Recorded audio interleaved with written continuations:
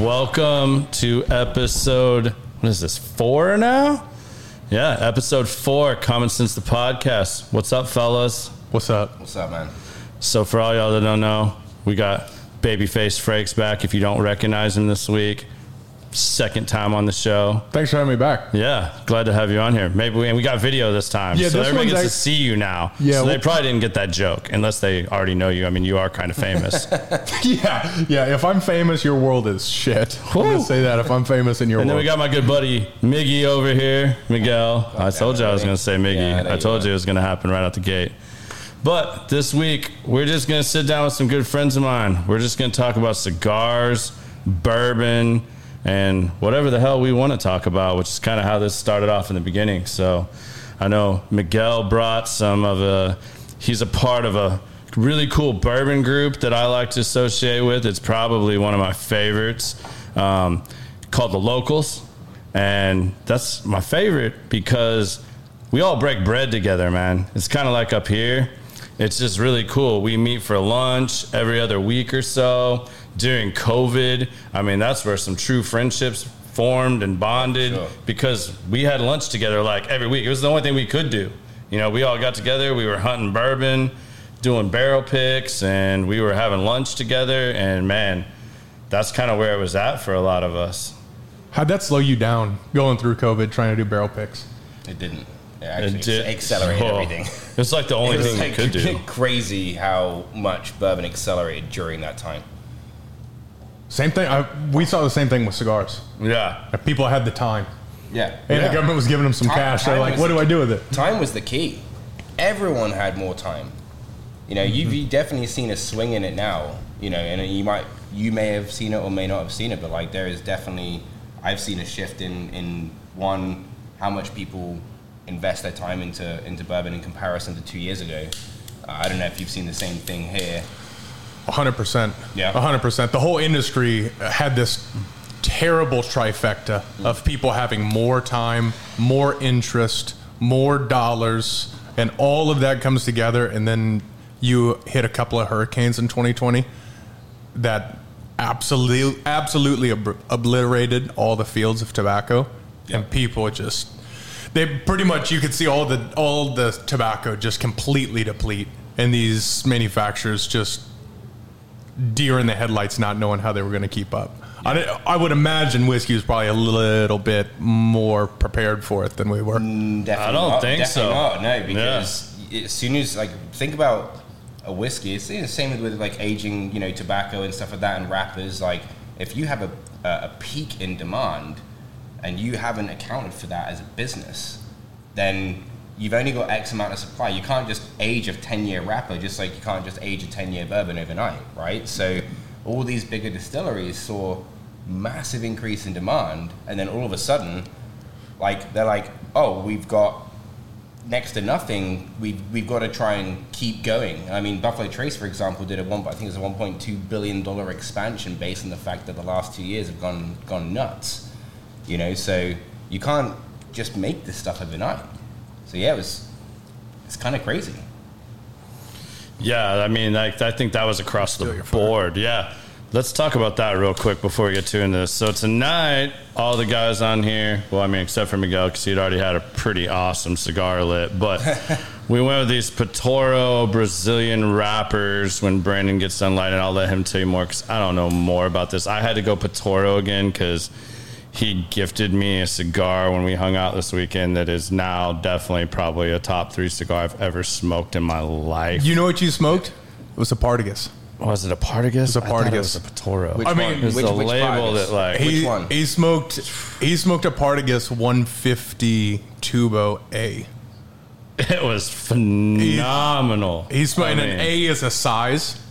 It's a slender, long cigar that very few manufacturers make. They're very difficult to make. They take a lot of tobacco. They take a lot of time. And for consistency on a cigar that's, 9 inches almost? Is that what it is? It's nine it inches. was huge. Like, I mean, it's only about, like, I mean, it's a smaller ring gauge. I mean, it's not About much like different this. than this. About like this. But it was huge. And, like, I'm a fairly fast smoker. Like, I'm not like Elliot, if anybody knows Elliot in the lounge. Like, I mean, I don't, like, just, like, inhale, like, half a cigar at a time. But, like, I don't consider myself a slow cigar smoker, but the minute that cigar started going, I was like, whoa, I have to slow down and really enjoy this. Like, I was a little disappointed in myself that I chose the smaller one when we were hanging out because, I didn't know how much time we had left that evening, and I didn't know if I'd get to fully enjoy that one. But, man, last night with the weather and the new back patio, could not have been a better cigar out there to smoke for that. And, we haven't done this yet either. I said everybody else was here, but this week we're trying a little bit different approach because I want to be able to pay attention to a little bit more of you guys on here as well. And me trying to go back and forth and losing conversation with these guys is a struggle right now. Maybe that's just early on. Maybe that gets better down the road. But we got my man Biz on a mic tonight, too. What's up, Biz? You just made a mistake, sir, but that's okay. That's all right. We've made plenty of mistakes on this show. That's facts. That's facts right there. I can't deny that. We just roll with it. Yes, I'll take care of the comments, the things. If somebody says something interesting on this side of the tracks, you focus on the guests. I'll make sure to keep everybody else linked up to what we got y'all going can on. Thank Biz and his sidekick Brandon when he's not over here being on the show. Like, Biz is the man behind all this that keeps everything flowing and going. So no, that's really Brandon, but I just take credit for it. That's anyway, right. Keep going. Hey, keep going. He's a guest right now. Don't Keep going. No, that's all Biz. It's all Biz. Yeah. Oh. No, okay, so let's talk a little bit about this cigar, shall we? Yeah. You'll smoke it when you're on it. For those of you who are just tuning in, we're actually smoking the Petoro Brazil. We were just talking about holy shit demand starts happening because of 2020, because now these industries are booming. More and more people are getting into it, seeing that it has a great barrier of entry. This is the perfect cigar to illustrate that point. This particular cigar, the company's out of Olten, Switzerland, but they do their production in the Dominican. It uses a very unique, it's called a Cubra wrapper, which is a Cuban-Brazilian hybrid. It has a very unique taste to it. It's never heard sweet, of that but before. like Ever. It's killer. it's got some earthy tones to it that I don't think I've ever had in a cigar. This cigar, I remember smoking the first one, and I sent a message immediately to the group and said, I'm going to blow this son of a bitch up because that's definitely getting picked up on the algorithm. But I'm going to blow this son of a bitch up because I'm smoking it way too fast. Right? So, You warning me before this. Don't say trash. Don't worry. But still. but I'm going to blow this bitch up. That's for sure getting us on there. So just for those of you who are watching, if this live stream goes away, it's because Facebook decided that it was just going start to. texting us. How- We'll that was a figure it bad out. thing. However, that Brazilian hybrid that's on this, right? It is a very unique palate. It's a very unique tobacco. We actually used it in our house stick. Absolutely love how flavor forward it is. But with all great things, the quantity is limited. So right now there's a massive, massive shortage. And it has to do with a number of different factors. But if anyone smoked the orange band Petoro, called the Serie P, also That one. has a Cubra on it. Not quite as aged, not quite as vibrant, not quite as alive. But now they have to figure out, how do we tell the same story with different tobacco? So now you have to reimagine an entire blend of what makes this magic, why is it awesome, and then completely blank slate, go figure out what specific bale of tobacco will step in that place. Interesting. Not even just, you can't just say, oh, I want a Nicaraguan wrapper, or I want something that's global. You can't say, I want something from Jalapa. No, it has to be the perfect bale or the perfect source of that tobacco, because I'm sure it's actually the same thing whiskey, right? I mean, different places in the rick house is a different, completely different. Yeah, and a lot of the experience. people started 100%. sourcing because they couldn't keep up with demand. And then you had some of these massive distiller producers like MGPI, and you have people like Dickel that were like backlogged with like tons of barrels, and people started using that and blending it. And it's like, some of them even got, I mean, I don't know about you, but I mean, some of them got a really bad name because it's like the Dickel stigma, and it was like, oh, this is Dickel juice, and there's just so many different things. It's a bad like that. name from the beginning. It's like anything, right? When you have a fad in anything, everyone wants to jump on the bandwagon, right? So, you know, there are a few places where you can contract distill or source barrels from, as Garrett mentioned, right? You can go to a major producer like an MGP and buy barrels, but that doesn't mean that they're all going to be great, right? And a lot of people just do batches or blends and stuff like that, and they don't work out as well, and that can tarnish your name. It's like branding, right? I mean, it's all branding. Mm-hmm. You put out a bad product, right? Because you think you're just going to make a quick meal, There's no branding on the table today. That is what our industry saw too. Everyone it happens everywhere. Yeah, everyone thought that it was going to be up and to the right forever. So they just started tossing it out there. Take it. And then all of a sudden, now they're seeing the backlash of it. For those who were disciplined and did it right, well, now they're shining. Well, yeah, and they're the ones that are going to continue being consistent, and they're going to be the brands left over at the end. And it's interesting you're talking about, and you're explaining this cigar, because I smoked the orange label Patoro F1 morning. He had the right? F1. The F1 morning one? Yeah.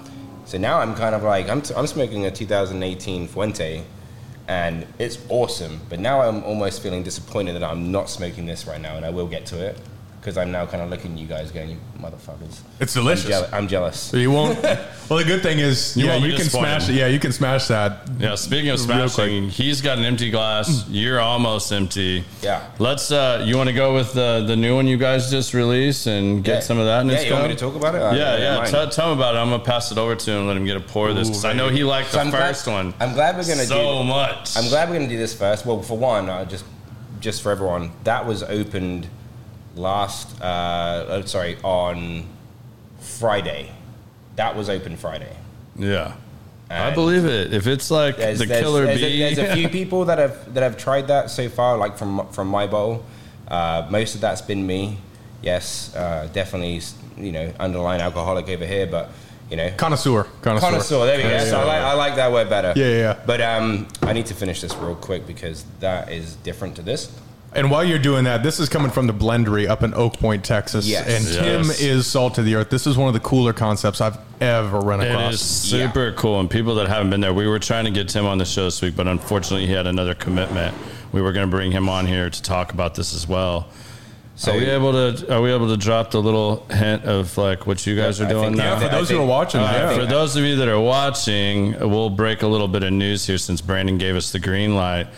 Miguel and his team have done, this is what you guys' second pick now with. They had the Killer Bee that they did in conjunction with some other clubs, and Tim at the Blendery.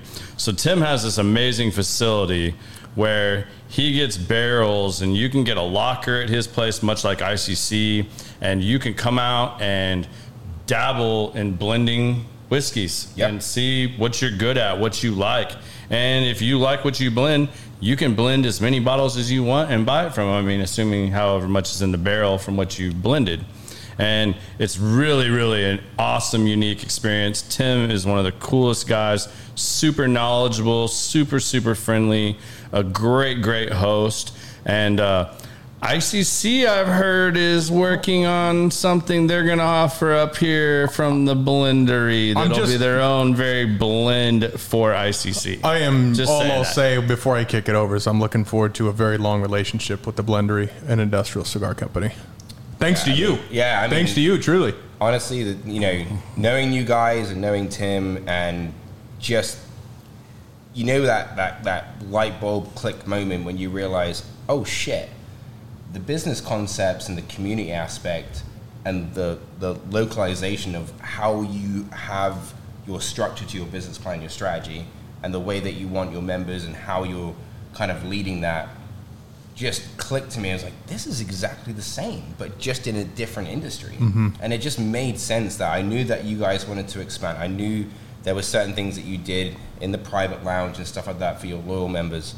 And it just made sense to have you guys get together, because there was definitely something that could be kind of, developed there in terms of a relationship. And I'm glad that we got the opportunity to get you. And that's what I love about this stuff. And that's the kind of stuff you guys have heard me talk about, from finding a lounge, finding a group of people that share common interests with you. And, find a place like ICC, find a place like the Blendery, find a group like the Locals, or good luck. Unless you're here. I mean, you find some of those, they're few and far between, but I mean, you see all this energy starts coming from that, and it's like, hey man, what these guys are doing over here really jives with this, and put these two together, and man, you start creating some powerhouses, like stuff starts coming together, and it's just like, you get these amazing cigars, and then well, shit, we paired an amazing bourbon with it. That like the guys that have been curating the humidor at ICC are now going to the blendery and sitting down with Tim, and he's assisting them, and they're curating bourbon that will go well with the cigars in their humidor for their private members that they're going to have up here. I mean, how much better does it get? I mean, the opportunity, super curated. The opportunity is endless. Like when we were sitting there, and you're a very creative person, right? Because obviously you have your other side of your business, you have this, and you can just see it in your face when your brain is going 1,000,000 miles an hour about this. And there was so many things that we discussed that night that could be not like a 12-month period, but like a 10-year period, right. 15-year period. Like there's so much opportunity there. And whether it's a special release cigar with specifically a specific blend for that, for regular members or private members or whatever that may be, but there's just so much you can do with it.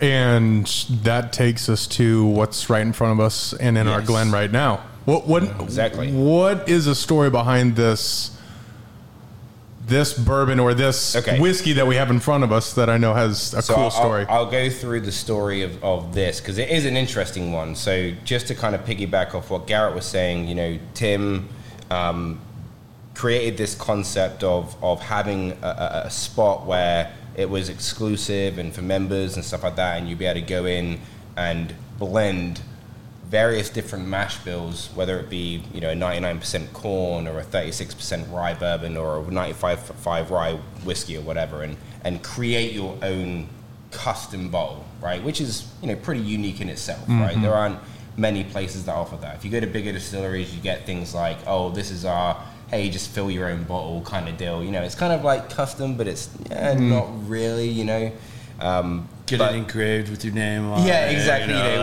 Whatever. And again, it's a great experience, right? If anyone hasn't gone, you're a great, bourbon lover or whatever. It's a great experience overall.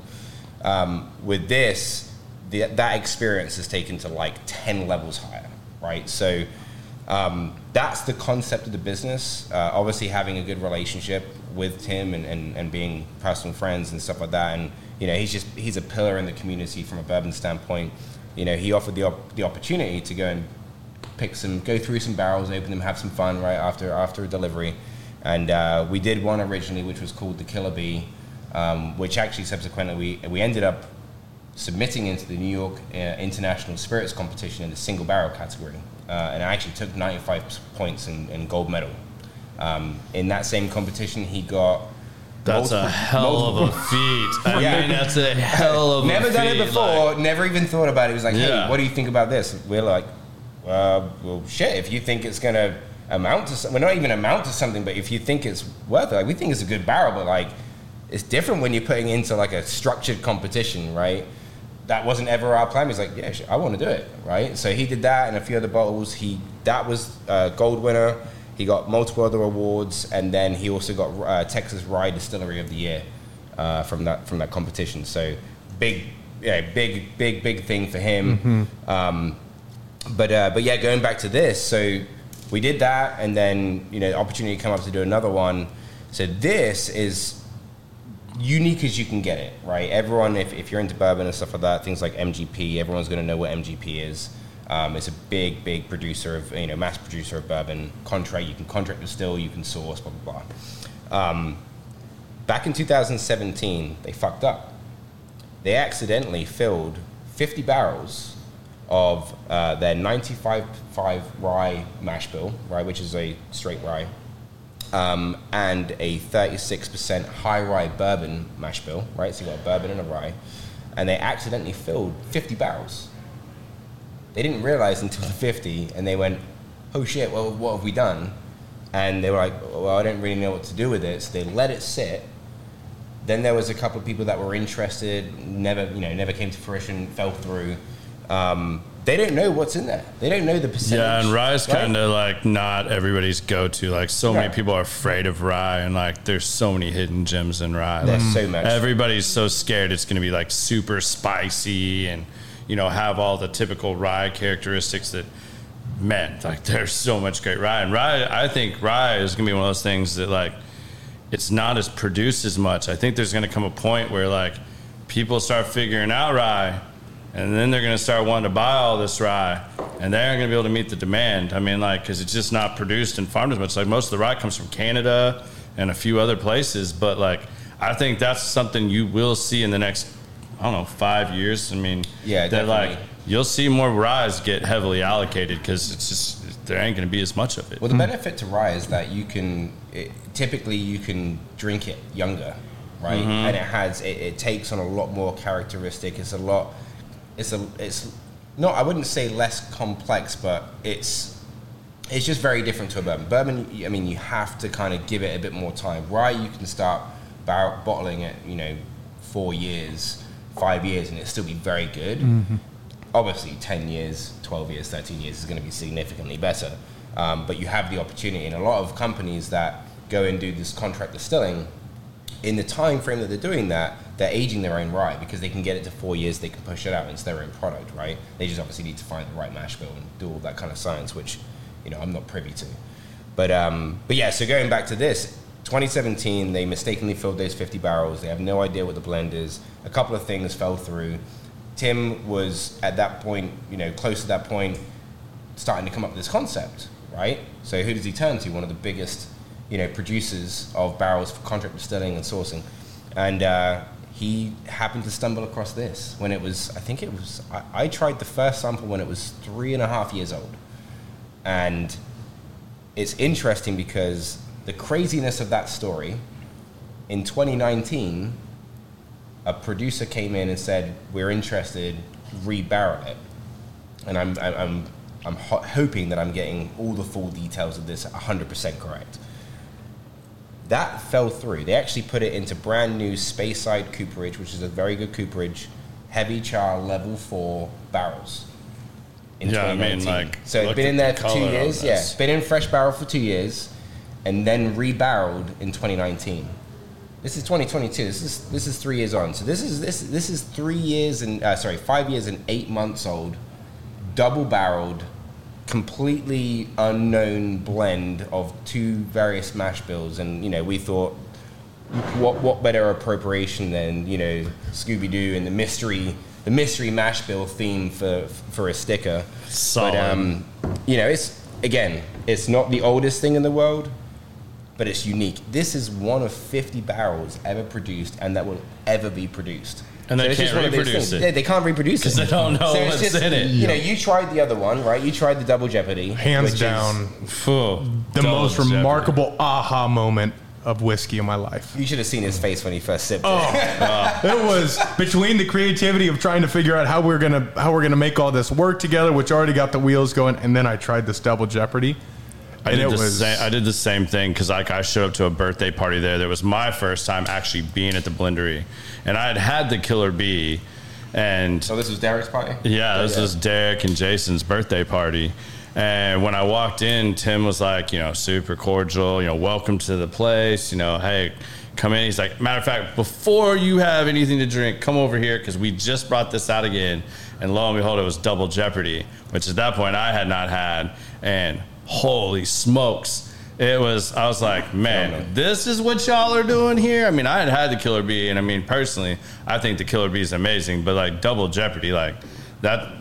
Now it's hard to say. That's like tit and tat. Like, they're a little different, so it's kind of hard to like put them head to head. But again, they're blends. Like, and that's kind of the beauty of his concept, man. You can go in there and play around. Like, you think you know a lot about bourbon. That would be like you guys hosting an event here and being like, hey, blend your own cigar. Yeah, go for it. Yeah, try it. See what happens. We got Alfonso here, and he's just brought all this stuff. And you guys see if you can just come up with a good enough cigar blend. If you come up with something good enough, he'll sit here and have his guy roll them for you. And you can buy as many of them as you want. But you think you're good and you think go ahead, try it. Go at it, big boy. For those of you who attended the first night at the factory, you'll realize that, yes, of course, it is more difficult than you would expect. It is. And that was a process that we did, but just the amount of work that it takes in order to get the rollers, get the tobacco that works well together. That's the beauty is. Well, that's just operations. He knows his stuff. That's just operations versus like understanding what works well together. What marries. It's like being a chef. On top of that, everyone can be a good cook, but like a chef, it's the same type of deal. It took, when we did that first event, it took Edgar Hoyle 9 months to find 8 different tobaccos that would work together. Jeez. 9 months to just find the tobacco that would hit the table and be okay. And he narrowed it down. Like, imagine going to a place where, I mean, I'm sure Tim does that. Like, he doesn't just go and get like all these shitty barrels and good barrels and just say, here's whatever. He gets good barrels that like you can do stuff with. Mm-hmm. So I mean, it's, you're narrowed down. I mean, it's not like you're just gonna like walk away with like some shitty bourbon or something like that. Typically, the ratio swing for single barrels can be anything from like 1 in 5 or 1 in 10. Yeah. Right. What does that mean? In terms of like how out of 5 barrels that you own, one could be potentially a single barrel. Gotcha. Right. So obviously we've gone through the phases of bourbon, right, from the 50s and 60s and stuff, where it's all like low proof for the most part, blah blah blah, and all heavy aged. And then we go through to today's world. In the last few years, it's been single barrels. Like, everyone wants to do a single barrel because it's a specific selection that kind of gives character to a group or a store or something like that, right? Mm-hmm. It's like you sourcing like a very specific cigar for your customers, for your members, because you know that it's going to fit, for the crowd that you sell to, right? And that's what the bourbon companies do, like they create a bourbon, because like every one of them is going to taste a little different, but like they have these master blenders that can consistently get you that bottle of Jack Daniels, that bottle of Buffalo Trace, that in general tastes relatively the same. But then you find these like anomalies, which they make single barrels and do that. But like, you take these others, can you blend something to taste like, if they gave you 10 barrels at Jack Daniels, can you make it taste like the bottle you grew up drinking? That's equally as impressive, that's right? Super impressive. It's super impressive. So whether you grow up or whether you drink it and stuff like that on a regular basis, like for me, and every club does it differently, right? So this is not like a consistent recipe for everyone. It's not like a one size fits all.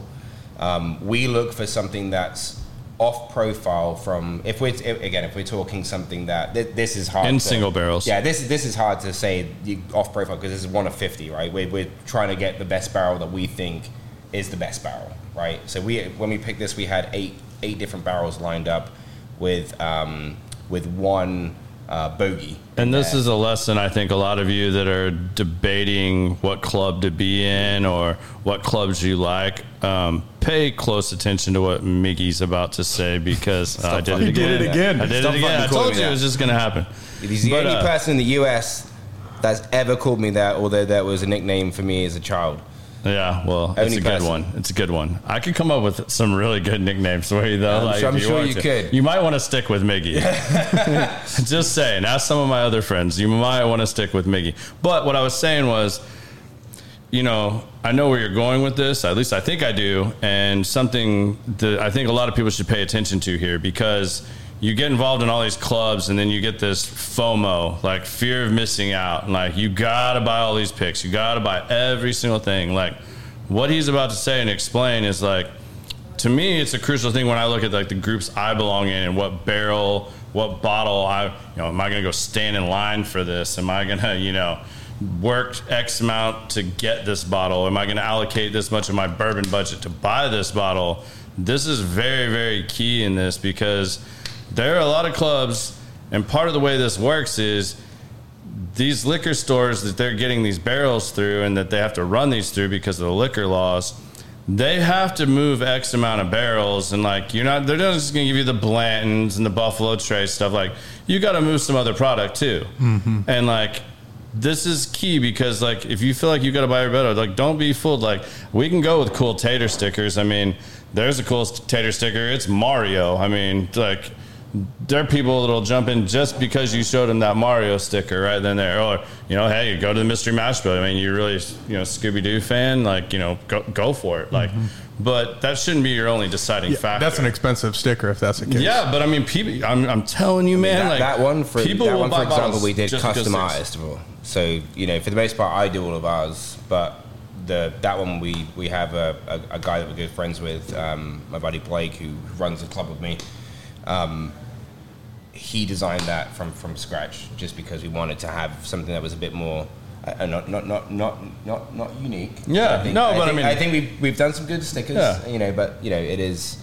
Sometimes it can't. I mean, and I have bottles that fall into that. Like I have bottles that I specifically bought just because I wanted that tater sticker and the wax or the sword or whatever. I mean, I think I set the market on the Zelda bottle. There's so much as like there's nostalgia ones. Yeah, there's I just love that. Yeah. The look is cool. There's just get it for why you want it, but let's get back to that though real quick. Like explain what you were about to explain to them about like what you guys look for when you're doing a pick to differentiate your picks as a group. Yeah, so again, it's not a consistent recipe for everyone, but what we do is we're looking for like the standout. And when I say standout, and again, stuff like this, like there is no consistent... It stands out on its own. I mean, yeah, it's not like, oh, this is sold and, 50,000 people were drinking it on a daily basis or whatever. So it's go with the Elijah Craig example. Like a bunch of people just did Elijah Craig. Like several groups did Elijah Craig picks. So when it comes to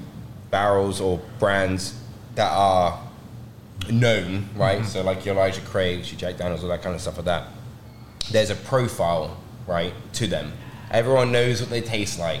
You can go to the liquor store and buy this bottle, and this is what it's going to taste like in general when you drink it. Exactly. But when you're doing a single barrel of those types of brands, like what we look for is we look for something that's completely off the normal, right? We don't want... What's the point in a single barrel if it just tastes the same as the shit that you get on the shelf? Just go buy the shit on the shelf, So we look for, one, high quality. We have a very high bar. We turn down so much crap. Right, I say crap. We turn down so many offerings. Yeah, things that don't match. Yeah, that's what you're looking for. It doesn't match what our standard is or what we feel that the group members deserve and stuff like that. And it's kind of a catch-22 really, because you have, like Aaron mentioned earlier, you have to be able to move product, right, or seen to move product in this world in order to get the best stuff. But we just take a very hard-line stance on it and just say, like, we're just not interested in this because, one, the market has shifted a little bit, right? People have gone back to work. There's less money. There's less time. Mm-hmm. People are a bit more conscious about what they spend, especially in today's market right now. But like, we just want the best shit. We just want to provide the off-profile, the things that really hit in your face. And again, I think... But you should know that about your club. It was kind of my point. Like, like you guys are going for off-profile, does not remotely taste like the bottle I could get off the shelf. Exactly. And, some clubs want to stick to something like, it's the best I've had of this profile. Like, not saying one is right or wrong. Like, for the record, I'm a part of several clubs. I'm not bashing any one of them.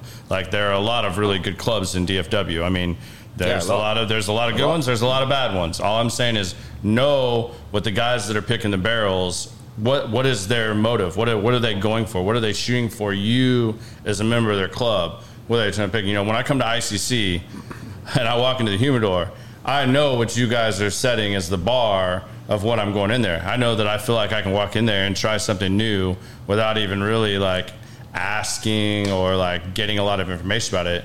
And I know I'm probably not going to hate it. It might not be my exact cup of tea, but I'm not going to hate it. But I know what you guys as the Frakes put into curating that humidor. And it's the same thing with these bourbon clubs. Know what the guys that are out there picking the barrels and bottles are going for, because then it helps you decide, am I buying this bottle just for nostalgia? Am I buying this bottle because I know it's some super unique? Am I buying it just to support my club?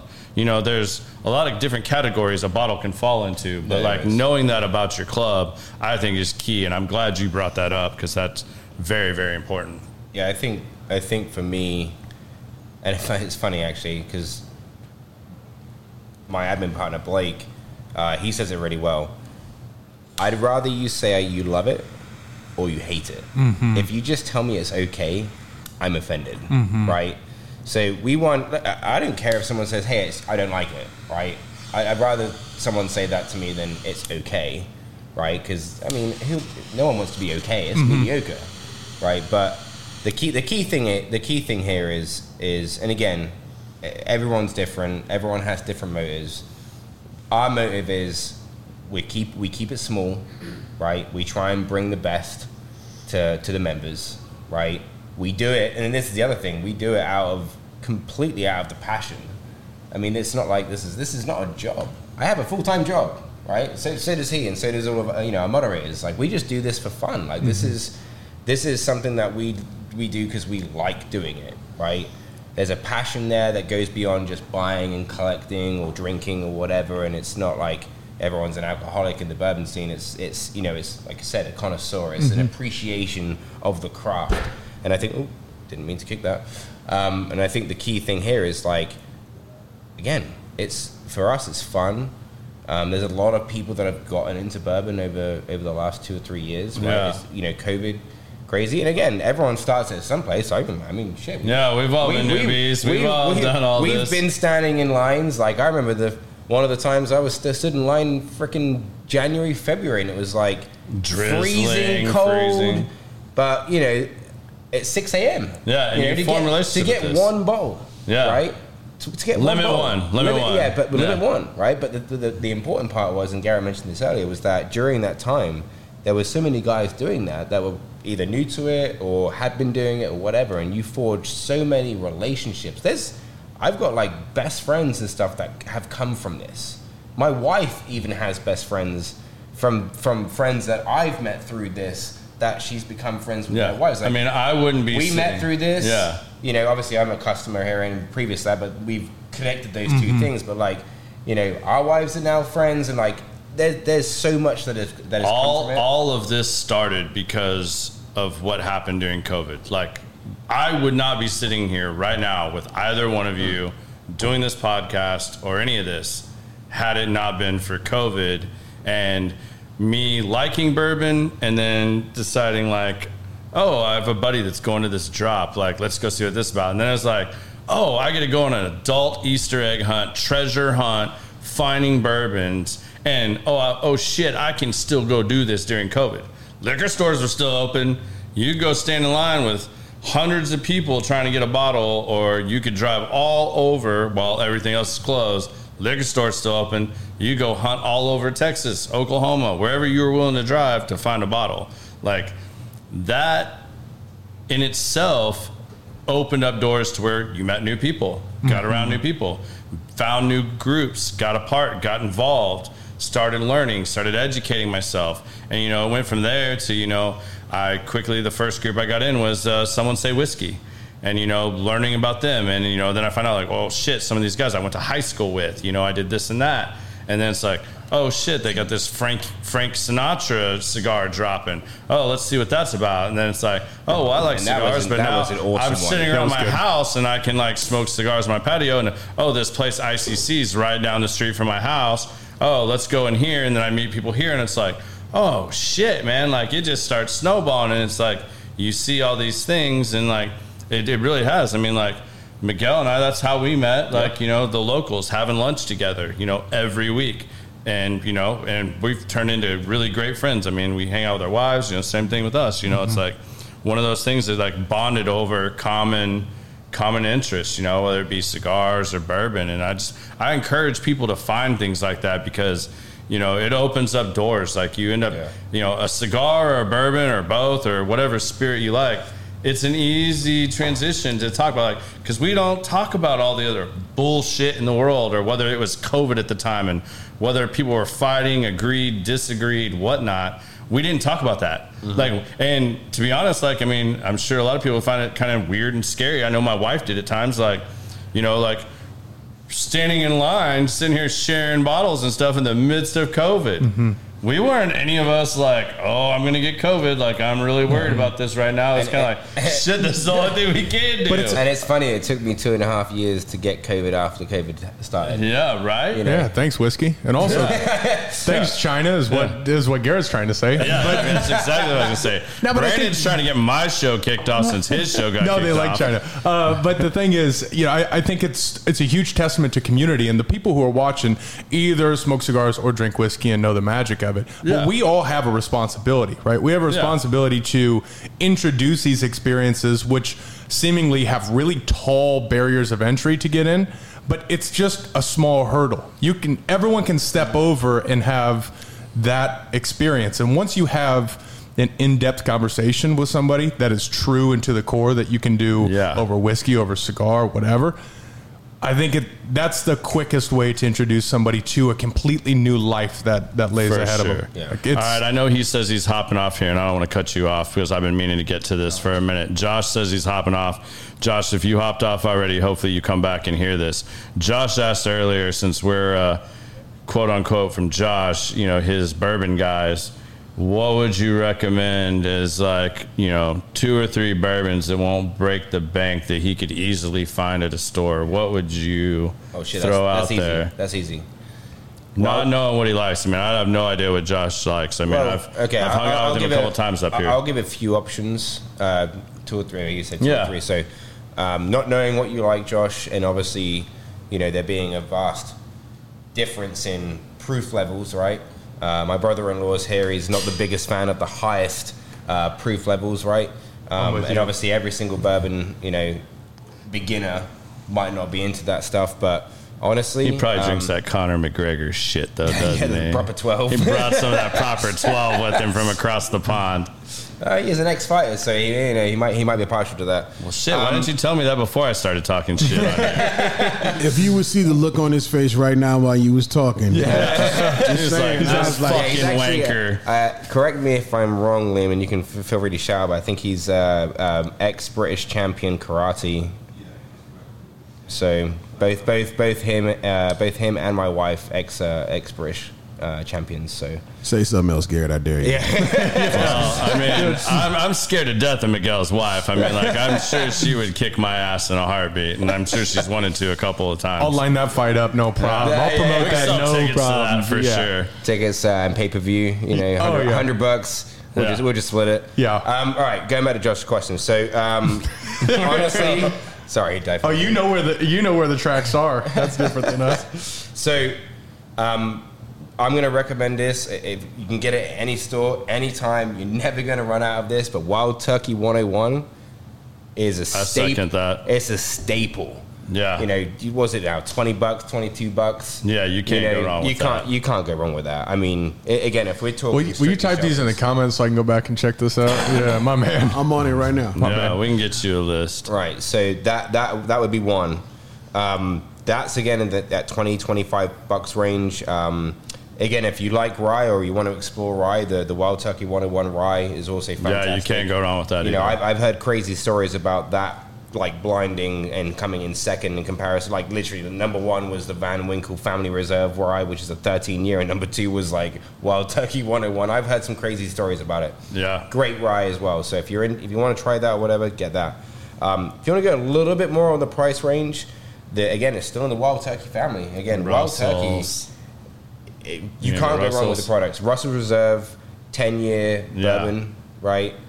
What we're talking, like 35, 30. I think it's around $40 now. Yeah, it's depending about $40. On the state, around that kind of price range. Honestly, like outside of that, if you wanted to go like super cheap, like Evan Williams Bottled and Bond, it's like $14. What? 100 proof. Old Granddad. Old Granddad 114. I'm not the biggest. I'm not the biggest fan of Old Granddad 114. You were going to go mellow corn instead, weren't you? I mean, that's also a potential option, depending on what you want to drink is lighter fluid. But it's definitely an interesting one. I mean, it's palatable, but it's like, again, it's cheap. If you want like a $10 to $15 whiskey, grab that. I'm just not a big fan of Old Granddad. Yeah. Like the profile. I'm not a huge fan. I like it for old fashions, but that's. That's also a good option. There's actually a random rye that I got. It was actually Liquor King. Bradley at Liquor King actually was like, "Hey, try this." It was called Roulette. It looked like the cheapest, shittiest bottle of rye in the world, but it was actually a 4 or 5 year MGP at 100 proof, so bottled and bond. Yeah, it was $23. And it was like perfect for making like Bradley. About $20. Bradley's the brains behind that operation over there. Like he knows exactly what he's doing over there. He's one of the smartest whiskey dudes I've ever. Bradley's solid. But yeah, they would be my options. Like if you're looking for a very cheap option, that Evan Williams Bottled and Bond, again talking $12 to $15. Yeah, right.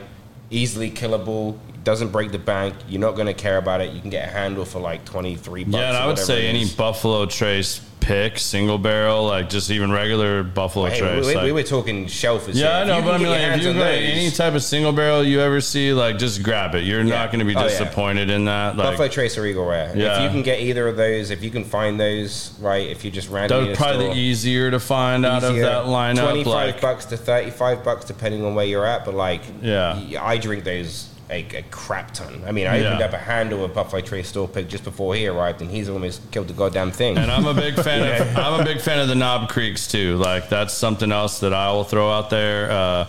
Any one of those, and Knob Creek has different price points for what you want. I mean, whether you want something in the $40 range all the way up to their, they've got their 10-year, 12-year, 15-year. You can, honestly, they're harder to find, but I mean, like, you do find Knob Creek on the shelf pretty easily. If you find the Knob Creek 12-year anywhere between $65 and $75 or even $80, buy it. It's the best one. Like, I'm not a big beam person, right, profile wise. I'm not. I don't like Booker's. Right, I don't like that kind of hot peanut kind of profile in my bourbon at all. The Knob Creek 12 is fantastic, and if you're lucky enough to come across any of the older, like, 15-year Knob Creek bourbon picks, like, buy them. Buy every single one. Don't care how many are on the shelf, just bloody buy them. Yeah, and if you have trouble getting rid of them or anything, you can hit up Miguel or myself. We'll help you move those. Yeah, like, I will buy them all. So pulling it back to kind of the common sense theme to the show, what are some things that novices need to know?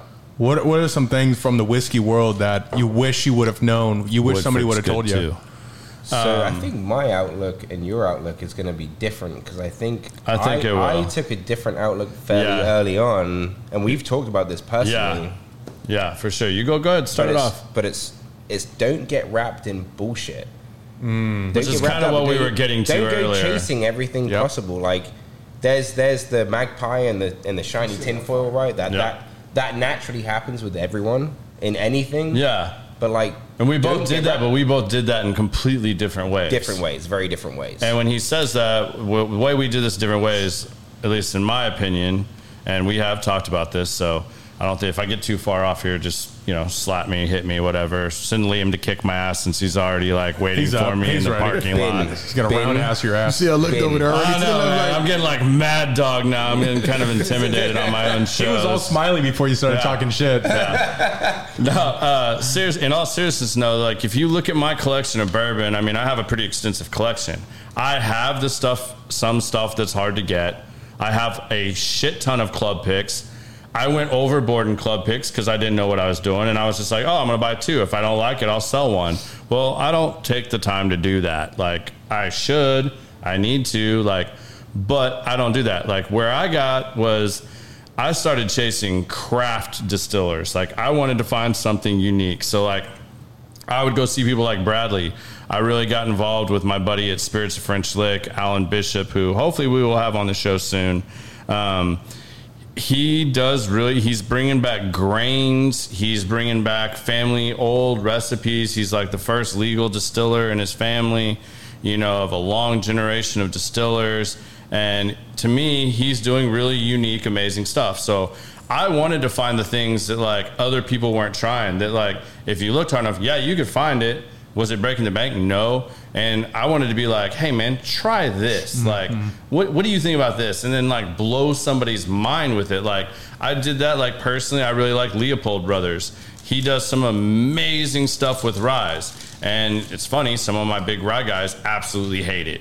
And then there's other people that aren't big rye guys, and I give it to them, and they're like, this is absolutely amazing. But it opens up doors. Whereas I feel like Miguel... he did the same things to an extent, but then, like, he narrowed down real quickly, like, I'm just going to, like, move things to, like, be able to get the things that I really want, or the things that are put myself in a position to get the more allocated, the older stuff. Like, whereas I'm transitioning more to that now, 3-4 years into bourbon collecting now, whereas, like, I'm moving some of these picks that people still want, whether for nostalgia or they really like the picks, whatever. And I've been on a dusty kick where I've met some people where I'm able to buy older bourbons, and to me, I would rather sell 4 or 5 bottles and buy 1 bottle of really old bourbon. I mean, like, to me, you can't, like, they're never going to get back to that. I mean, I hope they do at some point. Like, I hope they can create like bourbons that are as good as these old days at some point down the road. And I'm sure they will, but like, I've even gotten down. Is that just time or is that ingredients? I don't think it's ever going to happen. There's a couple of theories to this, and we can get back to that. Let's come back to that. Okay. We could go. I have a theory on that. Okay, and we could go a mile down that road. But like, I'll chase some of these like older Dusties now and do that. But like, bourbon led me down a journey where like I started off in bourbon. I couldn't drink tequila unless it was a margarita. I mean, I would turn into Conor McGregor, and he's looking at me wrong, you're looking at me wrong in the bar. And now you have some very nice tequilas. Yeah, and now I've gotten to where I love sipping tequila, and like I really like tequila. I've drank more tequila over the last 6 months than I have anything else. But I also, as your palate grows and you taste things just like cigars as well, and you get used to these things and your palate starts changing, be open-minded, try other things, and let some of your friends, as you meet these people and stuff, don't be afraid just because you didn't like something in high school or college or whatever you were drinking, because you were shooting this shit, you weren't trying to enjoy it, you were trying to get drunk. Yep. And you know what? There's some things you'll be scarred for. You still won't go back to. Like, don't put Rumple Mints or Tawaka in front of me. I'm not drinking that shit. Or Aftershock or any of that shit that Absinthe. I got. Or Goldschlager. I mean, I will still tear people up on Jaeger, but like that's a whole nother story.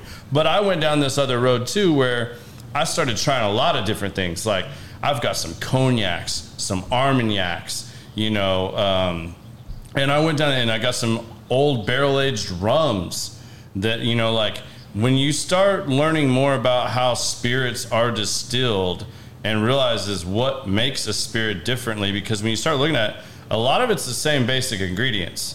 It's how it's distilled, how long it's distilled, vodka. They basically can take anything and make it into vodka, because basically you're turning the still all the way up. The definition of vodka is a clear, tasteless, and odorless spirit. So like, I mean, really it could be, damn near super anything. easy to produce. Yeah, like they max out the still. Like, I mean, like there are literally people that could like literally take shit and make it into vodka. And like really the only thing that's different with a lot of it is what it's cut with. Like what water is it cut with? And how it's so is Russian water worth $300 more to you in a bottle than Tito's for $29.99? Like, I don't know. I'm not saying it's the same as McCormick's, you're not going to just want to grab a bottle of McCormick's. True. It does taste different. But when you start learning these things as you go in this knowledge, and I would encourage people to learn more before just diving in, explore and say anything. Like, don't go like full FOMO and just buy all this shit. Like, I mean, I did it. I think the thing here is that it's not fucking cheap. No, it's not. Right? It's not cheap hobby. Just like cigars, right? It's a hobby and you want to enjoy it, but there's a lot of people that have like limitations financially, whatever, and you can tell who has more money between me and him based on his purchase history versus mine. I don't have kids. He doesn't have kids. I do. So that's a big factor. If you don't have kids, then you're free to do whatever the fuck you want. Chase. Go chase ahead. But yeah, I mean, there's the key message here is like, there's a lot of people that do have like the magpie syndrome, right? Where it's go and chase the shiny shit. And I did that, but just not at the level that he did that, right? And I was never really the guy that wanted to go after like specific stickers and just for those that aren't in the bourbon scene or whatever. A tater, when he says tater, it's basically the sticker design, how they dress up the bottle, right, to make it. It could be wax. It could be wax. It could be sticker. Whatever. There's tons of different ways in which you can do it. But I was just never the guy that went and chased that aspect. I always chased the quality of the single barrel or the pick or the blend or whatever it may be.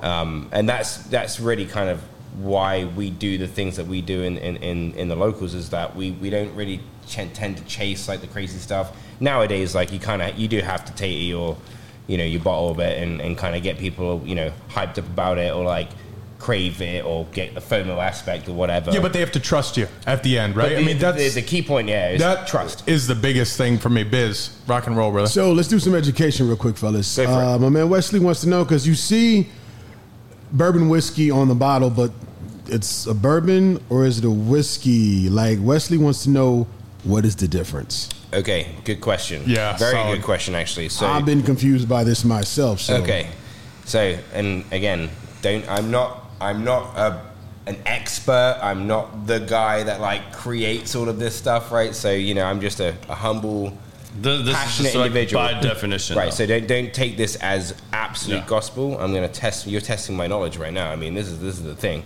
right? So a bourbon is an American product, right? Produced and has to be made in America. So it has to be made in America. So bourbon is actually the highest regulated whiskey in any category of whiskey in the world. So it is technically whiskey, but to meet the definition of being able to call itself a bourbon is what he's about to explain. Yes. Because you can have whiskey from all different countries.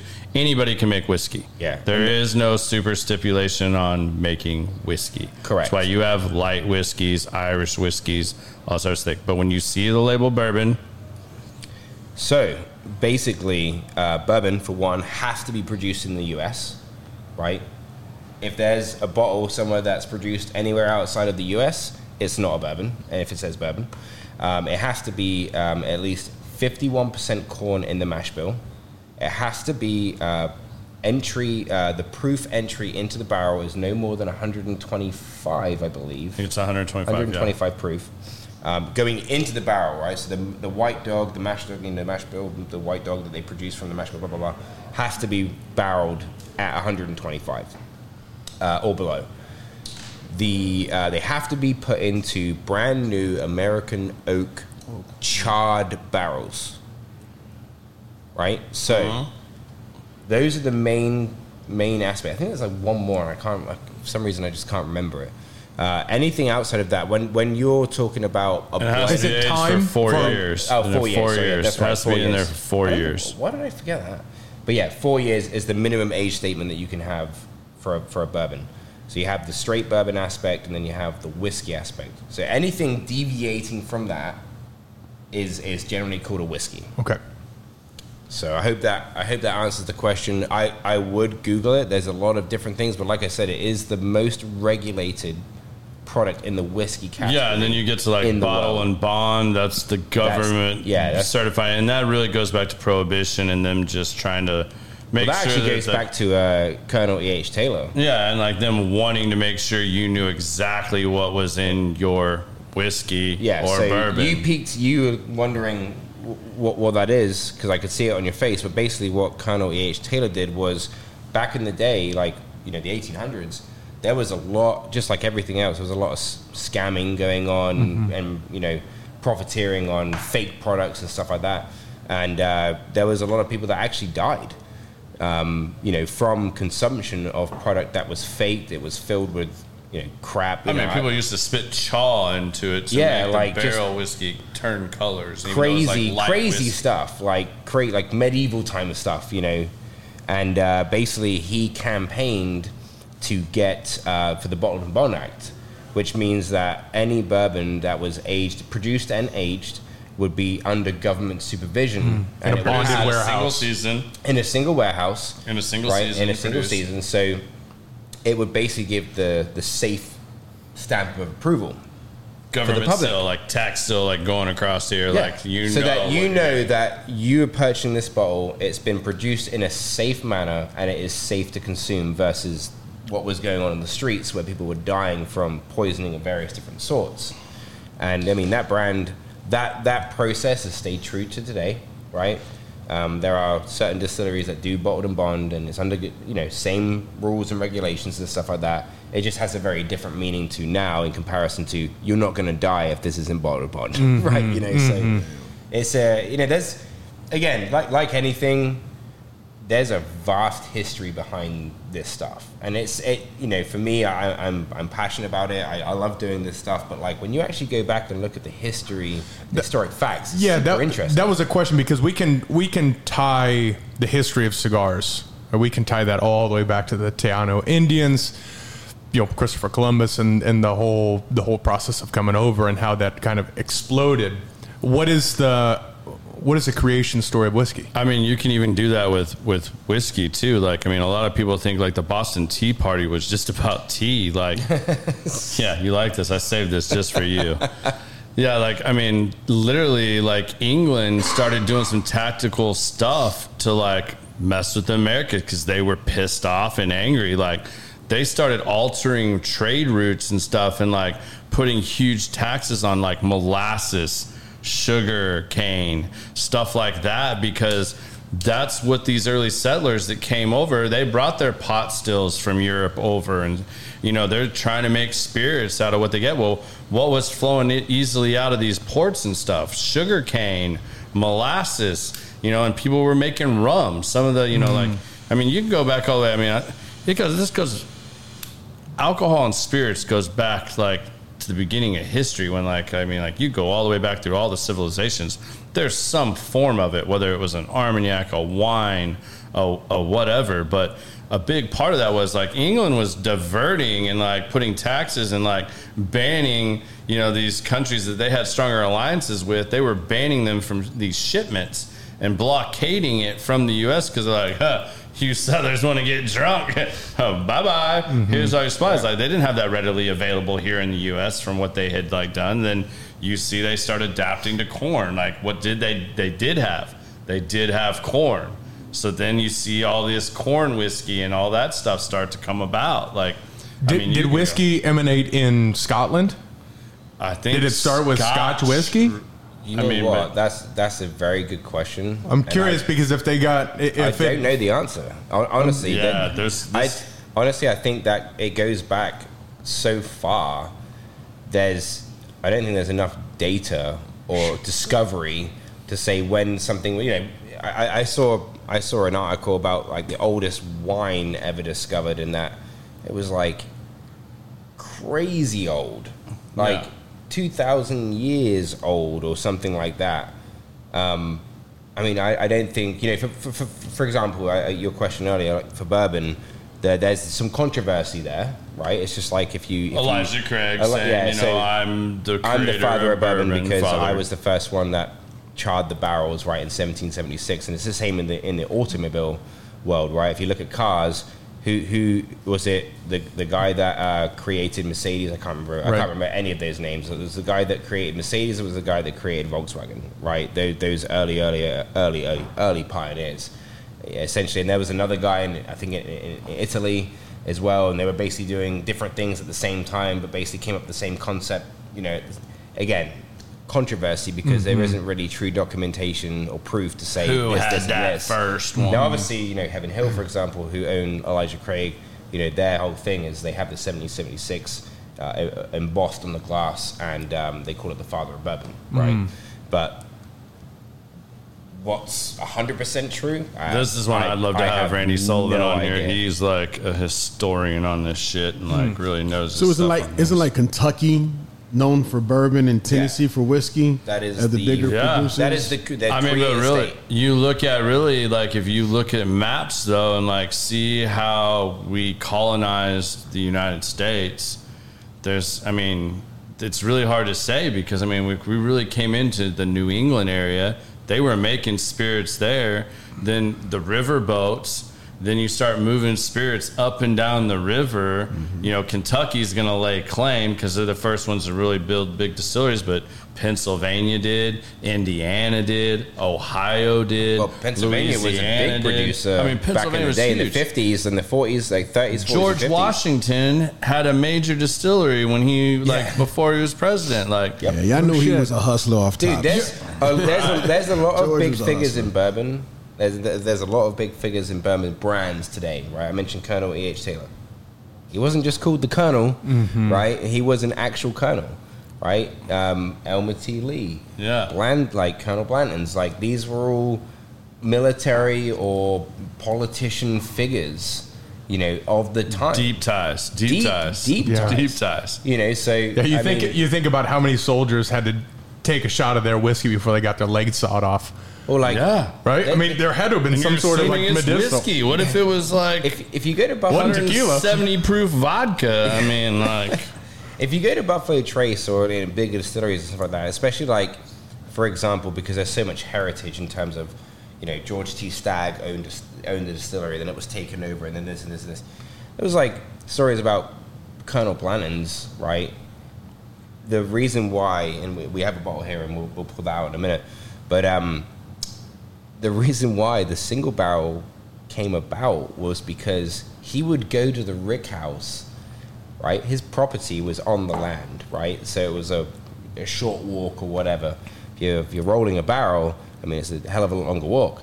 But he would go to the rick house and go and taste barrels and go, this one's great, and then get the staff to roll it up to the property for a party. Whoa. And they came up with the concept of the single barrel, right? Because he was going to select, he didn't have time to do all this other crap, right? But he would just go and go, all right, this one, great, roll it up, and then Give these to all myself. his socialite party and stuff like that is political parties or whatever it is, rich people do, in those times. But you've seen movies, it's a big soiree, and there's a freaking barrel there. But that was the whole concept of it, right? And they put that to market, and they created the first single barrel, right? But yeah, Go ahead. There's even an interesting one. I still haven't found any more research on this. I need to talk to Alan about this more. So I mentioned Leopold Brothers out of Colorado doing super unique thing. This guy just spent, he's got stuff, his bottles are super expensive. They start around $150, $200 to buy his 4-chamber rye. And he's got a 4-chambered still that, for whatever reason, that used to be really popular and prominent. You find before the wars, you could find 4-chamber stills. But for whatever reason, however they were constructed, they tore them down and used them in wartime to produce, fuel and other things. And for whatever reason, once the war was over, they didn't build back these 4-chamber stills, these 4-chamber pot stills. They built back just common stills and stuff like that, and the pot stills. For whatever reason, they pretty much disappeared. So Leopold Brothers spent, I'm sure a couple $1 million having one of the most famous copperages build them from old documents. They recreated a 4-chamber still, and it's producing some of the most unique ryes and bourbons you've ever had. You're either gonna hate it or love it. Don't get me wrong. I would maybe try to find somebody that has some that you could try, because you're going to hate it or love it, but it's not like anything you've ever tasted. But that was a completely different thing. And I don't know why they just disappeared. I don't think anybody really does, but they melted all these down during the war and used them for wartime efforts, and that went away. Interesting. Yeah, but there's so much history. I didn't know that.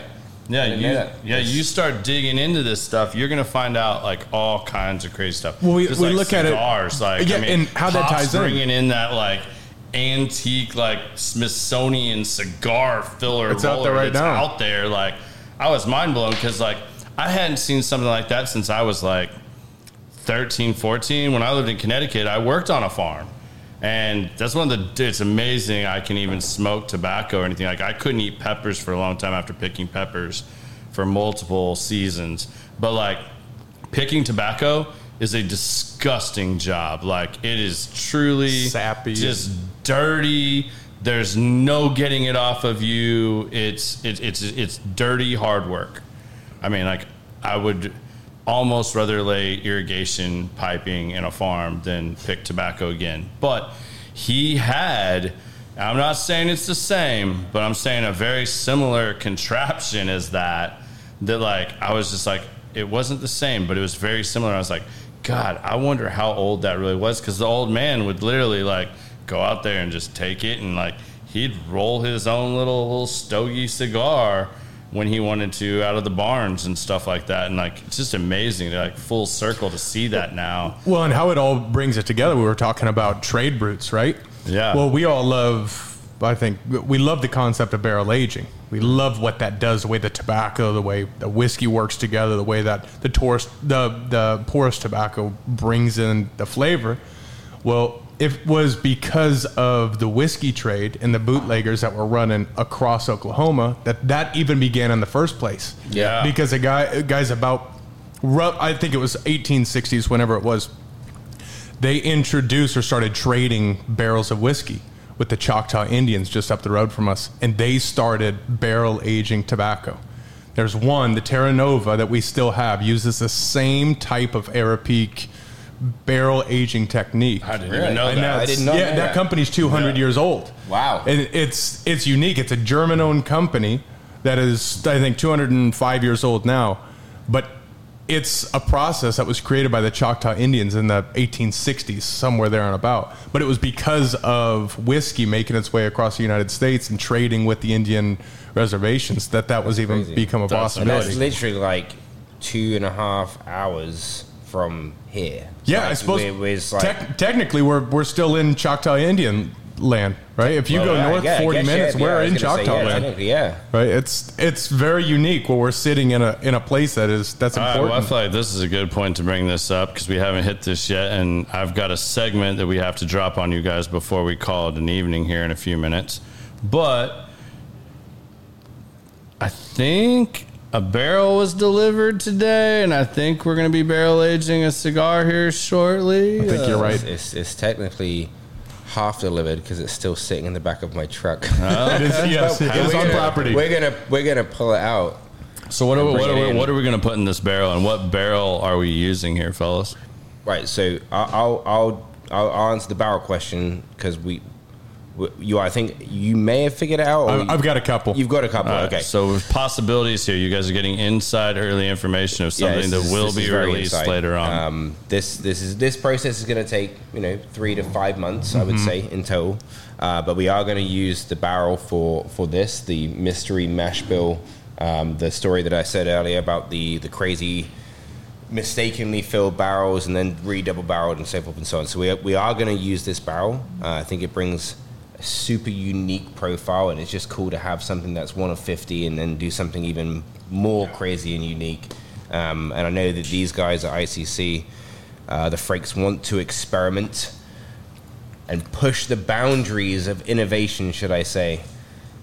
So what have you been? So there are a couple, with? and it's unique that you say that because we do have access to some unique tobacco. We have access to some cigars that have not been produced, and some that are very old. So there are a couple of directions, and thank you for bringing that, so I can taste it and be a part of it. But from two of our favorite, up on the top tier producers, Patoro, one of which we're smoking now, they have a beautiful cigar that uses a Cameroon wrapper. Cameroon wrapper is what you just smoked. Yeah. And what you smoked yesterday was a Cameroon wrapper. Yeah. It's a little bit, it's got this little citrus, a little bite to it, but it's airy, it's aromatic, it's a porous tobacco. And yet it still has some of these really good earth tones, which I'm not a big earth tone person, but it still has. I mean, like this is starting to be like the one of the best brand cigars that I've phenomenal you can get. You're exactly I just right. wanted to put that point. That is, it's right in line with who we want to be, right? They want to push out the best that they can push out. And the company's been in business since 2001, and they only have 5 blends. So they haven't fallen into the trap of let's have 180 different blends. Let's, make all the same thing 180 times. 5 distinctly different blends. They have one that they're toying with. This one may or may not be a house project that we've been working on for a couple of years. But that is one potential option. The other one is on your point, is an old Dusty. That's from Crux Cigars. And we talk about unique. Tell me more. So this particular cigar I just pulled this Dusty. Right. Well, and it's so funny table. because the creators of this are just all about Blanton's, but they have a cigar that uses a wrapper called Engañoso. Okay. Which translates to tricky, because where it's at is a very tricky place for them to actually farm, where it actually sits in this real weird valley. In terms of the growth, or in terms of just the sustainability of it? Well, actually, just the technicality of farming in a washout valley. So there's a ton of loss because where those volcanoes all come in, there are 3 major volcanoes in growing area in Nicaragua, but where 2 of them come in, they create this valley. And there's a ton of runoff. And when there's a lot of runoff, it's pulling everything from on top down into the soil. So the soil is very dark. Dense. It's super dense, right? But I can on imagine paper, very loose and stuff like that as well from all the washout and everything. you would think so, but it packs it down. I mean, that soil is as dark as this microphone. Jeez. And usually that means something that's very intense, but the tricky side of it is on paper, this should kick your ass. In reality, this is a beautiful, absolutely sensational wrapper, and they are the only manufacturers that have purchased up all Brandon just Ingenioso. turned this into a late night talk show with his explanation. I'm here. telling you. So either way, I think we're going to have something, and I may just grab some samples for both so we can try it and try those together. Yeah, absolutely. That sounds phenomenal. But both of those, I think, will be top-end producers. Both tobaccos will be, you have something that's unique that would match that barrel it's going to live in. But like you said, Miguel, and that's why I appreciate can't it. go wrong with either one of those. No. I'm excited either way. Oh, 100%. It's just going to go back to what I said earlier. Yeah. What's the fucking best? What's the best? What is the best? Yeah. And the way you got that the and a experts huge, here to like nail that down. Like, I mean, but the kudos and goes no out to time Miguel. frame on it. Like, that's what I think is beautiful about this. There's no rush to put any of this out. There's no urgency. There's no it has to be this. Like, this could get scrapped and go back to this drawing board, and like, neither of you are going to put out something that you don't feel like is the best. And I think that's what we talked And about that's originally, what's right? so beautiful about this. We don't want blind chasers. No. Yeah. And we talked about this originally.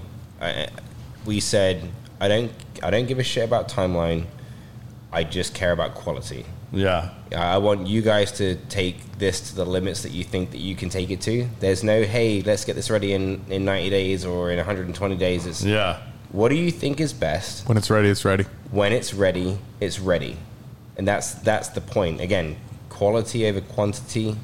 I think we have the same kind of mindset when it comes to that kind of stuff, and I'm excited to see what that's what's physically beautiful turns about that. into. Yeah, for sure. Because I mean, I can tell you from firsthand experience. Like I said, I want to go to Vegas with the Frakes when they go to the cigar deal. You don't want to do that. I'm questioning that. That's what I was about to say.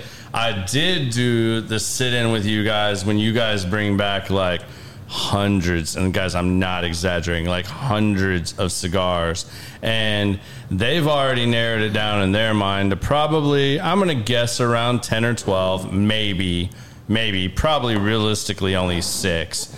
And we sit in this very same room you guys are looking at right now with a panel, and we pass cigars around to you've had enough to like taste it, really give your opinion, and then it goes up for a vote. And then it goes through all these elimination rounds, because the reality is the humidor already is so amazing and curated so perfectly. For something to be able to occupy shelf space in here, it really has to be on the next level. Oh, it does. So if the Frakes are going to put their name on it or say, this is coming in here, I can guarantee you, it may not be your cup of tea, but it's not going to suck. Like, period. No. And No. At first, I said I hadn't really smoked a lot of shitty cigars. Holy shit. Even with like, and I know they threw some of those in there just to fuck with people and see what certain members said. Yeah. Just to see what people said, you know, like, there are and bad what they're cigars out there. Like, yeah, I didn't think there was like, I mean, I knew there were, but like, I just personally had not smoked really shitty cigars. And I can remember there were about 4 that I was like, they'll ruin man, your day. This is top not. No, actually opposite. There were about 4 that I was like, something out of these 4 is going to make it in here.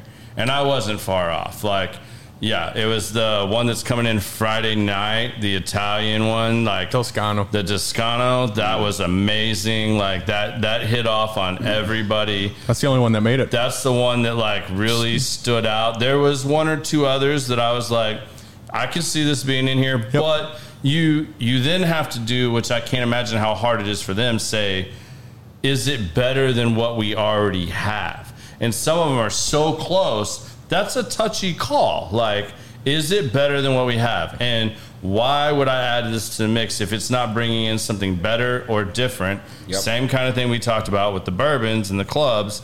And I respect the hell out of them after doing that. But I mean, like, holy shit, man. Like, I didn't know if I was going to be able to smoke a cigar for like a month after that. Smoked 78 blends. We smoked How like many was it? 78. 78 blends. You told in like me, and I was like, 3-hour period. I'm a cigar guy. Yeah. But there is no fucking way. And they do Again, that for 3 days in Vegas, man. And I was like, we sit here and It pass will around. change your life. I bet I've it will. been 3 times. Yeah. And I came back an inch shorter each All time. right, Biz just just saying. signed me back up again. I'm back in on this. If Dave I'm and gonna the go Frakes boys will let me hit. But I will say this: we had that issue earlier today when you and I were in the humidor walking around aimlessly. It wasn't because there was nothing good. We absolutely could not figure out what to grab to smoke. No, we literally said that. Like, I mean, it's like when I'm standing in front of my bar, like, and I'm like, what bottle do I want to drink tonight? Like, not trying to sound arrogant or anything, but I mean, like, I have over 100 bottles open. I mean, I entertain a lot, and like, Shit looks it's like Willy Wonka.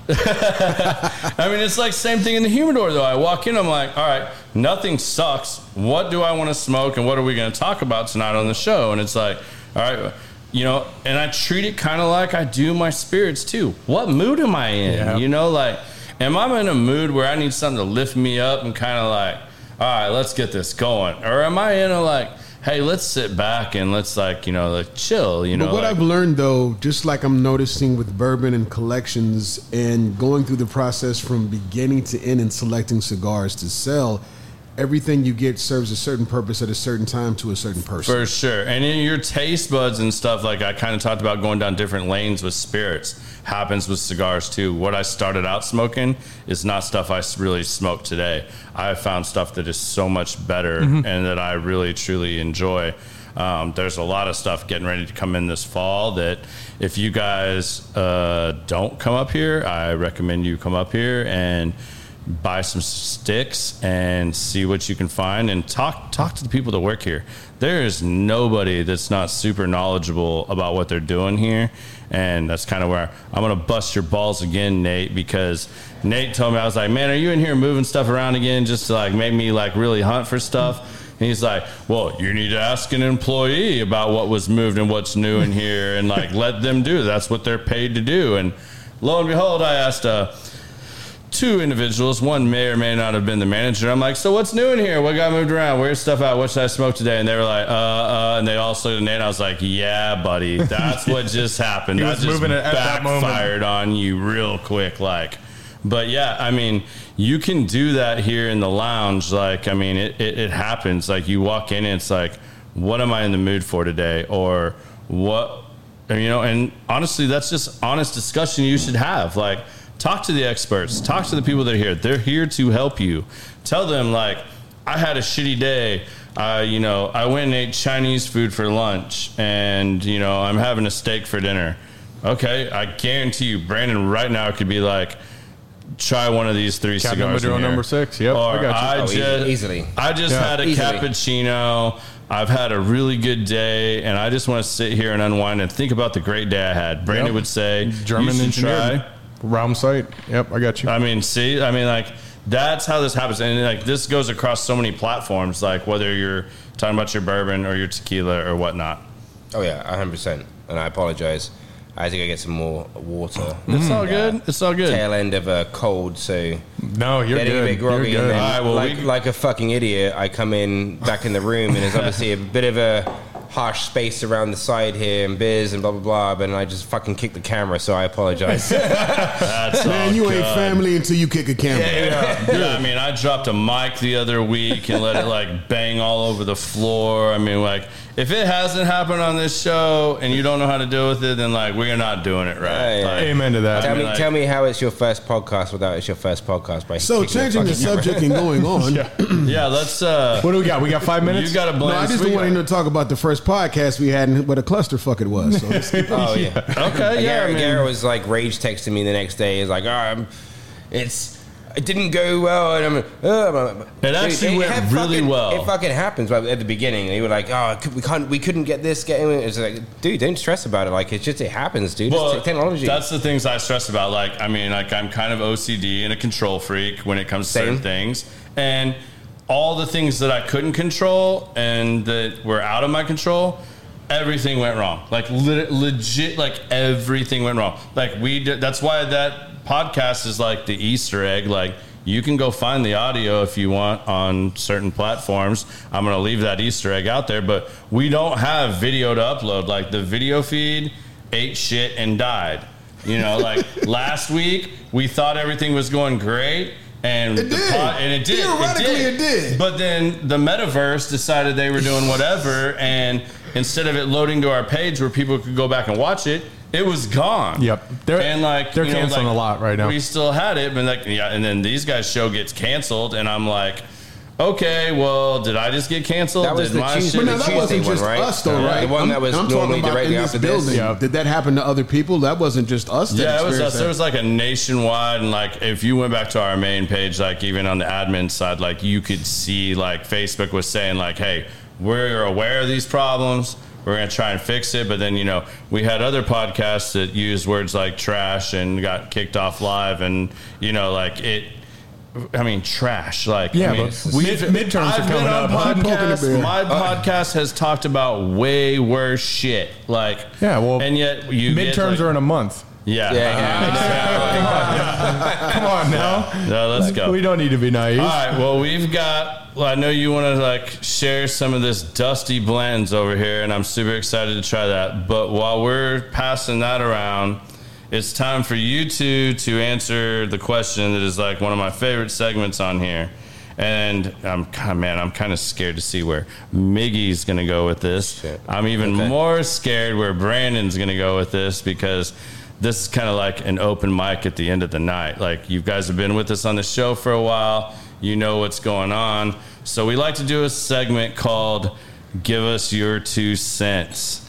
Give Us Your 2 Cents can be literally about anything. Like, whatever is bothering you, whatever's on your mind, whatever you're happy about, sad about, something you ain't been able to say, you want to say, something that's bothering you. I mean, literally whatever. But thank you. Give us your 2 cents, and thank you, fellas, for joining me on this. I hope everybody else has enjoyed this, but let's start with Miggy. Give us your 2 cents, and it can be about whatever. Again, shit, holy shit, man. Yeah, so for those that just see the Blandings Bowl, holy shit, this is actually, Biz, you gotta try this. This is I'm not even gonna slide it, but try this. Yeah. This is that from Dusty 1991. Effect. 1991, y'all. Miguel and Brandon were like 2 years old when this was like dumped. Yeah, because we're both 89s, right? So Yep. We're like a week apart. I know, not even a week. It's like 4 days, right? When is it? When's yours? 24th. Yeah, I'm 29. Are you guys like serious right now? We're 5 days apart. I was in the Army for 2 years already, and y'all was just not getting spat. Oh, Jesus. Biz, we're fucking old, man. Biz is like, oh shit, I am old. Dude, there's really nothing that bothers me. It does have to be something that bothers you. No, I'm just saying, like, I'm just trying to think of different things, but like, there's really nothing that bothers me. Like, the 2 cents that I have is like, don't take shit too seriously. If you want to go and grab something, go grab it. Take risks. Risks comes reward, and it also comes risk. I mean, let's face it. Like, my whole life, I'm only 33 years old. I've got 2 kids. I'm definitely not from Texas. Right, as you can You're tell. not from Texas? I thought that was a South Texas accent. It's Australia. It's a southern drawl. I always make fun and like throw people a loop, and they're like, "Where are you from?" I'm like, Midland or Odessa. See, that's so funny. Will you pass the Dutchie upon the right hand side for me, please? And that is so funny because like my father-in-law is Jordanian, right? So my father-in-law is Jordanian, and it's funny to me that like foreigners, when they come here, if they have a hard to pronounce name in the English language, they pick the most common English name that starts with the same letter. Like, it's absolutely hilarious to me. And the other funny part about this is almost all foreigners, and I don't know why this is, because it's like the most awkward city to claim you're from, but when they tell people they're from Texas and they ask them what city, they all say Waxahachie. And I just think it's hilarious. I have this shirt for my father-in-law. He's so hard to shop for because he just buys what he wants, to be honest, that I got him a I'm from Waxahachie shirt for Christmas this year that like I'm going to like present to him for Christmas. Like, it's funny that you're mentioning like Waxahachie because when I first moved to the States 7 years ago, one of the guys that I worked with true, born and raised Texan, he was trying to throw me off and like, hey, pronounce these words, and he'd write them down. And Waxahachie was one of them. And I completely fucking butchered it. Yeah. And I just remember that as like, try and say this word. And I'm like, I don't know. Yeah. It's just funny that you mentioned Waxahachie. It's like the go-to for foreigners. Like they're going to go with like, I'm from Waxahachie. And everybody's like, yeah, okay, that mystical, magical land, Waxahachie. But yeah, I mean, like I was saying, like it's don't take shit too seriously. Life is life. Life is supposed to be enjoyed, right? I agree. Take risks because risks come both reward. You know, I've been very fortunate enough to have the reward aspect, right? Young family, kids, moving to the US and creating something in my business, in my career and stuff like that, and giving my family opportunity. And then obviously and surviving, not getting his ass kicked by his black belt wife. Yeah. Yeah, that is a feat. Congrats on that. I've survived that for 13 years so far. You know, there's congrats. There's a skill to that. There is a skill to that. You know, there's been a few close. Yeah, Liam's right. There's been a few close calls. But the brother-in-law chimes in with a few close calls. He's like, I've seen it. We'll keep that for Thanksgiving. But yeah, I mean, just don't, again, take risks, enjoy life, right? Keep family and friends close, understanding the meaning of friends versus associates, all that kind of stuff. Like, that's important. Never mistake the two. Exactly. Yeah. A lot of people friends do. And family close. But like, we all keep do. friends and family close. And it's a big mistake. But with you saying that out, for any of my friends that work with me as well that are on here watching, we did lose a really great guy today. I just found out about our pool guy, Truman. Man, rest in peace. You were a great dude. You're going to be severely, severely missed, and condolences to his family. Just found that out today. But I'm sorry about that. All right, yeah. Never nice. B. No, it's interesting. It's almost on that same point. I mean, none of us make it out alive, right? Yeah, it's an infinite amount of time, so live the best life. But it is something. You cannot go all somber and serious with us on this. Like I did way too much of a. Okay, so you want to get off of that? You want something lighter? I want left field Brandon here. Like, give us your 2 cents. I mean, you already shut one podcast down. Let's go. Oh shit. Damn, did I just like, do that how to many myself? words? Well, how many bad words in the algorithm can I say in the next 30 seconds? Not get us canceled for. Speaking of which, when this is over, can you teach me how to cuss in British? Y'all have the dopest cuss words ever. Like, it's way better than our... You gotta say fuck 56 times in a paragraph. like I need to know what's the definition of bullets. And then they say, like, certain words that are so offensive and you don't even know. No shit. Yeah, bulls. See, we're gonna talk after this. Oh, yeah. I'm gonna show up in the hood just speaking nothing but British cuss words and just fucking... Everyone will fucking look at me and go, what the fuck is this dude saying? And it's dope. Anyway, I'm sorry, I watched a lot of... good. I watched a lot of Guy Ritchie movies. Bought me some time. We'll give him elocution lessons in British profanity. That's... Join us next week. For one of our upcoming episodes, we're going to discuss British profanity and other slang terms that Brandon, may or may not get you kicked off Facebook. All right, so on that note, on that note, it's an interesting concept that I was reminded when I actually took a day to stop and ride motocross last week. My first day, I decided in maybe years to just stop and ride. But there's an interesting parallel to life, right?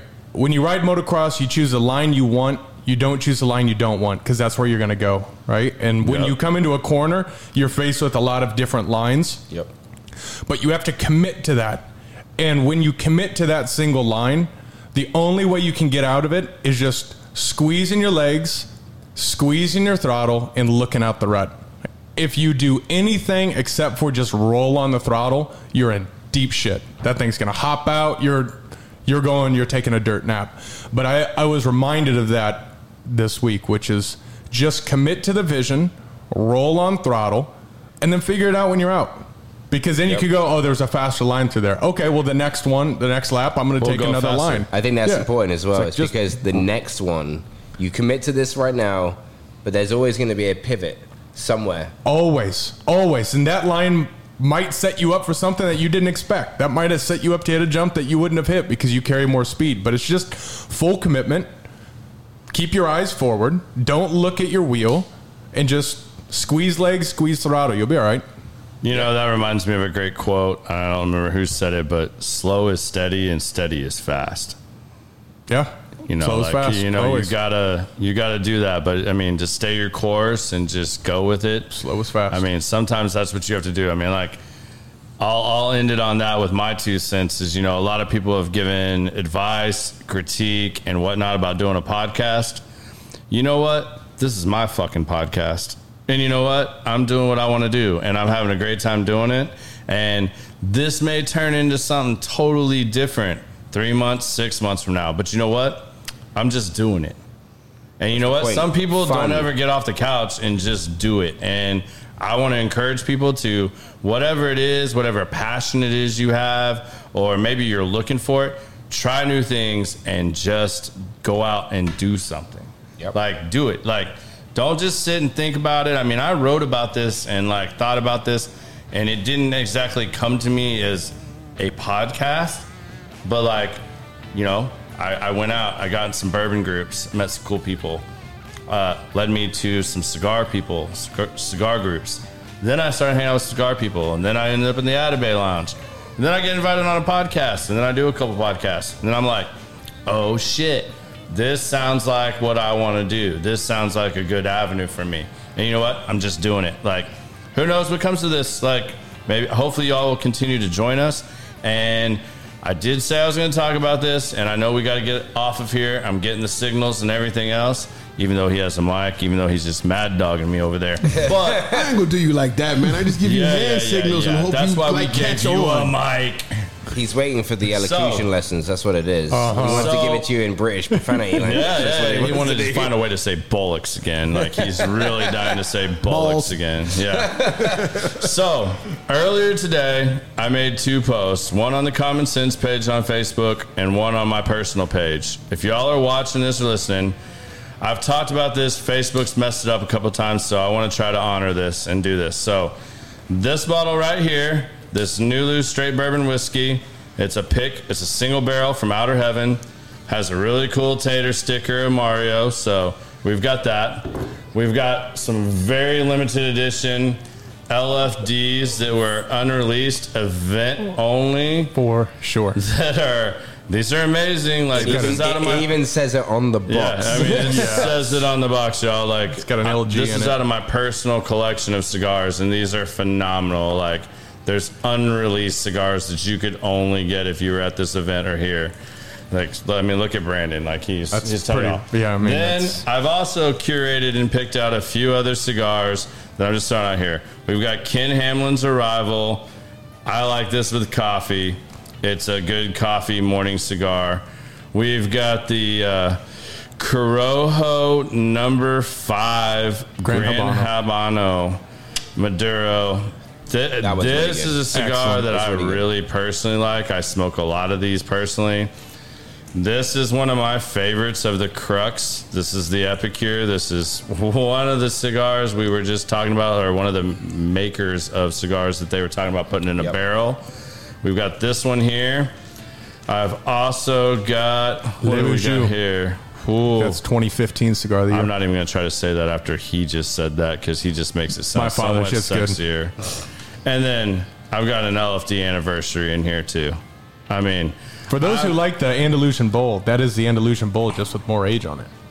So there you guys go. Is it really? All of these are available. We're going to give them away next week on the show live. I will do a randomizer. Go share the link, because it's a link to the YouTube page. We desperately need 100 subscribers so that other people that enjoy the show can easily find it. Right now, YouTube has made it very difficult to find our show. So go share that link. Comment on either one of them. If you comment on it and I see that you share it, I will enter you in the rando. And if you're local, I'll meet up with you. If you're not, I'll ship these to you. If you are the lucky winner, we'll randomize it. I'll run it. One person's going to win all that? One person's going to win all that just for sharing the YouTube Come on, let's go now. Come on. Yeah, let's go. That's you guys easy. pick the number. What number are we going to use on the randomizer? Pick a number between 1 and 10. 7. Lucky 7. Number 7. Lucky 7. I will randomize this 7 times next time live on the show. And whoever that is, you're going to win all this. Like, comment, share, subscribe. Just do all the social shit. Hashtag Common Sense the podcast. Thank you guys for joining 15 us. seconds, right? 15 seconds. Literally. Thank you for joining us today. I want to thank my guests. You guys are some of my best friends, and I love having you on here. It's been a great show. Enjoyed sharing it with you. Thank you. Thank you. B, thank you. Much love. Miguel, Miggy. Thank you. Oh, there we Enjoy go. it. Y'all have a great evening.